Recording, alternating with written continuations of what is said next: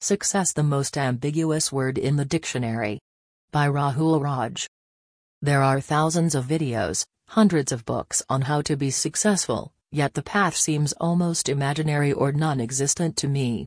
When we hear about success, it's always relative. You can adjust the height, width, and position. Yet its property never changes. It's always the success.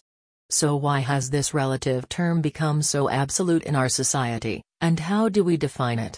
To be successful in the eyes of the crowd is to be awed upon, whether it's your humbleness, or your ego, or your eye for details. You are always at end of the spectrum and extreme in your forte.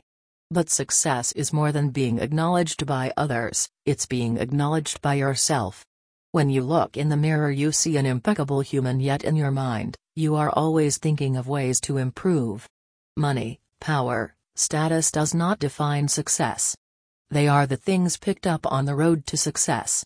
Success lies in the small victory, the small pebbles which are invisible to others, but are big enough to move the boulders that are visible to others. For me it was getting my first download on Play Store, the first 6 cents earned through AdMob, my first app to reach 1,000 downloads, and me crossing the threshold of receiving a pin from AdMob. Though I haven't reached my success, the road ahead seems shorter than it was a month ago. I may be completely wrong about it, but it is how I see it, which might seem very ambiguous to you. For more audio articles visit articles.speakytext.com.